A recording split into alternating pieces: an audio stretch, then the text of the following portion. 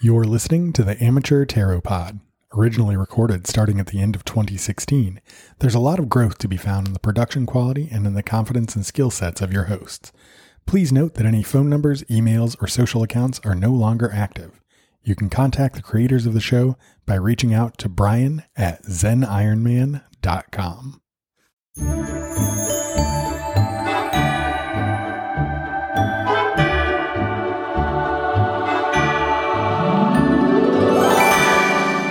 Welcome to the Amateur Tarot Podcast, the only podcast where two non-mystical hosts use the power of tarot to answer your burning questions. That was Mr. Ben Noble, your non-mystical, non-magical reader. And that was Brian, your other non-mystical, non-magical reader. There's lots of different kinds of tarot spreads, guys.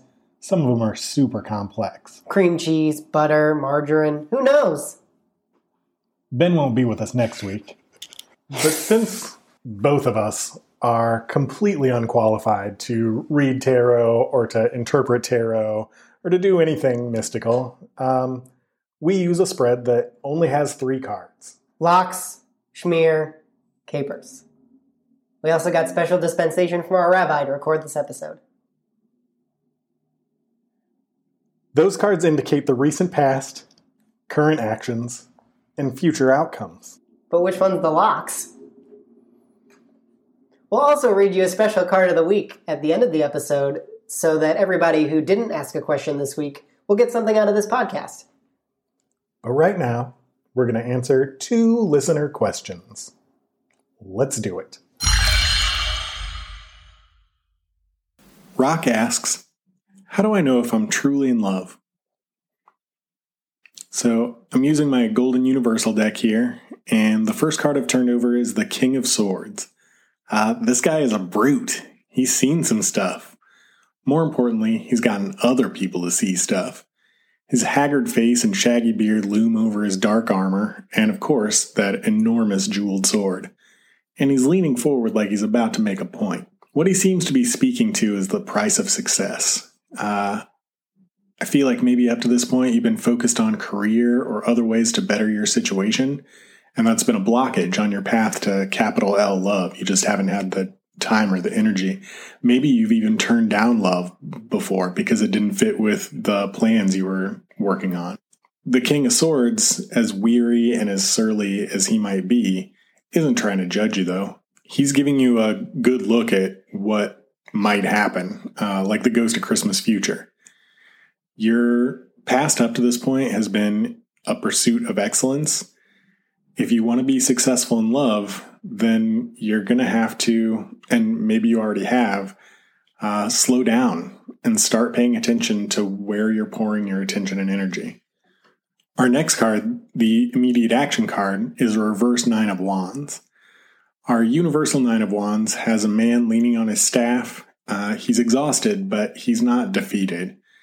There's other staves posted in the earth behind him, and they form a protective wall against whatever it is on the other side.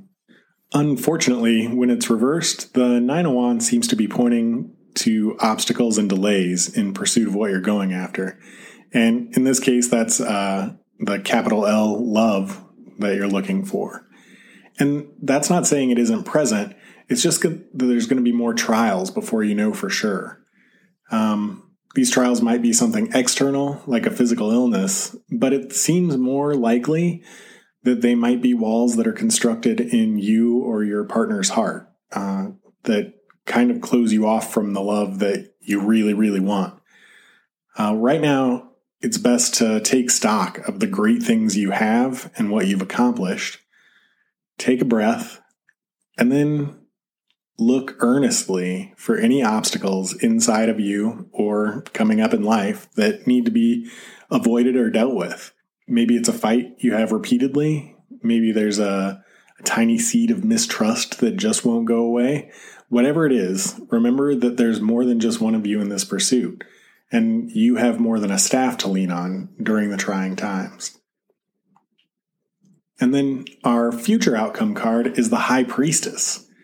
This woman of the temple has Torah on her lap. She's got access to wisdom there. Behind her is a curtain that shows what I believe to be pomegranates, and that leads me to think that this is a veil to the underworld. But also, the columns are meant to be the entrance to Solomon's temple from the Bible. So I don't really get that. But in any case, she's on the border between our world and a world of raw knowledge and experience. If you're good enough, maybe she'll let you through. She's got a blue cape over a purple robe, indicating that she has knowledge and she's kind of regal and royal. And, oh yeah, also, she's just got a moon just sitting at her feet, like a cat. So she's pretty powerful, guys. Unsurprisingly, the high priestess speaks to wisdom. Maybe that wisdom just happens to come in the form of a strong, assertive woman who can see a situation like this one in its entirety and help guide you to your ultimate answer. If it's a woman that you're looking for, then maybe the high priestess is your jam. Anyway, taken as a whole, it seems like you've come quite a long way. At some point, you were engaged in self-serving, possibly selfish pursuit of success, and that's not always negative, but it may explain part of why love has eluded you. And now you may be walled off in some way, or you're about to be. Keep an eye out for existing and potential roadblocks to your emotional growth and a flourishing relationship. And finally, listen to what the world is trying to tell you. Listen to what women are trying to tell you. When the high priestess appears with the moon at her feet and passion for knowledge that burns in her eyes, listen to her. You might just fall in love. Tracy asks, how do I balance financial stability with my short-term desires and ultimate happiness? She says, I've been lucky to have been at the beach a lot this year. It's my ultimate happy place. My worry is not having enough money in savings, and going to the beach certainly doesn't help matters much. So flipping over our cards, we have the Ten of Swords reversed, the Five of Swords, and the Page of Wands. The Ten of Swords is a dark card. It shows a defeated figure on the ground, pierced in the back by 10 swords. But don't freak out. Upright, this card can definitely be a harbinger of negative outcomes, but reversed, it has a much more positive meaning. It represents a change in outlook. It signifies that one way of looking at the world must end for another to begin. In some ways, this new outlook is inevitable, and worrying about bad outcomes means you're putting off positive change. In this case, it sounds like this cloud of anxiety about financial stability is hanging over your head and preventing you from making a positive mental change about a more carefree beach attitude. The Ten of Swords says, maybe you shouldn't worry so much. Maybe that fear is more in your head than it is real. Maybe this choice you have to make between stability and a carefree life is one that you've invented rather than one that exists in the real world. The immediate action card is the Five of Swords, which shows a man looking off at his defeated enemies as he picks up their fallen swords. It represents a Pyrrhic victory. You've won, but it's come at a cost. Right now, you might be feeling a bit isolated. You're hanging out at the beach, but perhaps other people in your life are reminding you that you can't keep running away from your problems. There's a tension between what you want to do and what others think is best. Right now, you're winning, you're at the beach, but there are people who are trying to take that victory away from you. So, the future outcome card is the Knight of Wands, and it's a card that shows a man on a horse eagerly riding off to accomplish his goals. It indicates that now is the time to make dreams reality. It can indicate a quick change of a job or a living situation, which means that now's the time to go. It's time to move to the beach. The Knight of Wands is all about harnessing this energy and just going with the flow. The tension from the Five of Swords is real. There are going to be obstacles to this new way of life. There are going to be haters and dissenters, and maybe they're right. Maybe it is going to be hard. But the battle's worth fighting. You won't always have this energy, but you have it now, and now is the time to make that count, to throw yourself fully into this new life. Just make sure to save some energy to tackle the challenges you know are going to be coming when you get there. Good luck, Tracy. All right, thank you very much, Tracy and Rock, for your questions. And now it's time to move on to Lakas. We're going to flip over our card of the week as promised. You can just ignore anything that Ben says. That's the Lakas getting finished in the skillet. But don't ignore his sweet, sweet Foley work. Brian, what's our card of the week? Well, let's find out. Flip? It's the Four of Pentacles. What's that mean?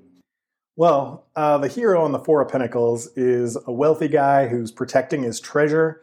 He's got one like in his hand, like he's protecting a basketball. He's got two underneath his feet, and then he's balancing one on his head. That doesn't seem very safe. That doesn't seem very stable. It doesn't seem protected, that's for sure.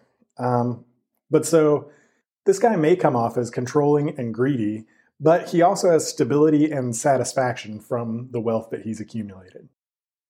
As the Beatles once said, money can't buy you love. It also cannot buy you happiness.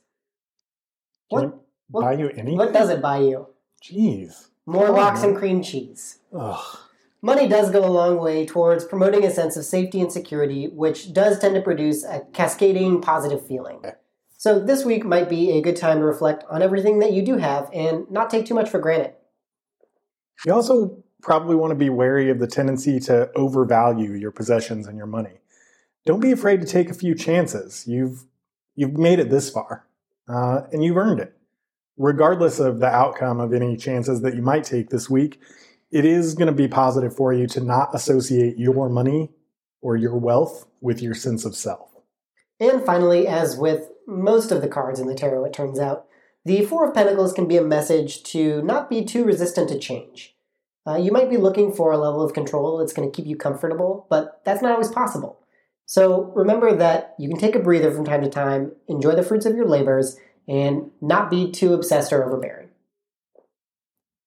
And with that, I guess I want to thank our listeners, everybody out there in podcast land. And Ben, if somebody wanted to get in touch with us, say to ask a question or to tell you that your hair looks cool today, they could just text me. Great. And if somebody that didn't have your phone number wanted to then I don't need to hear from them. Perfect.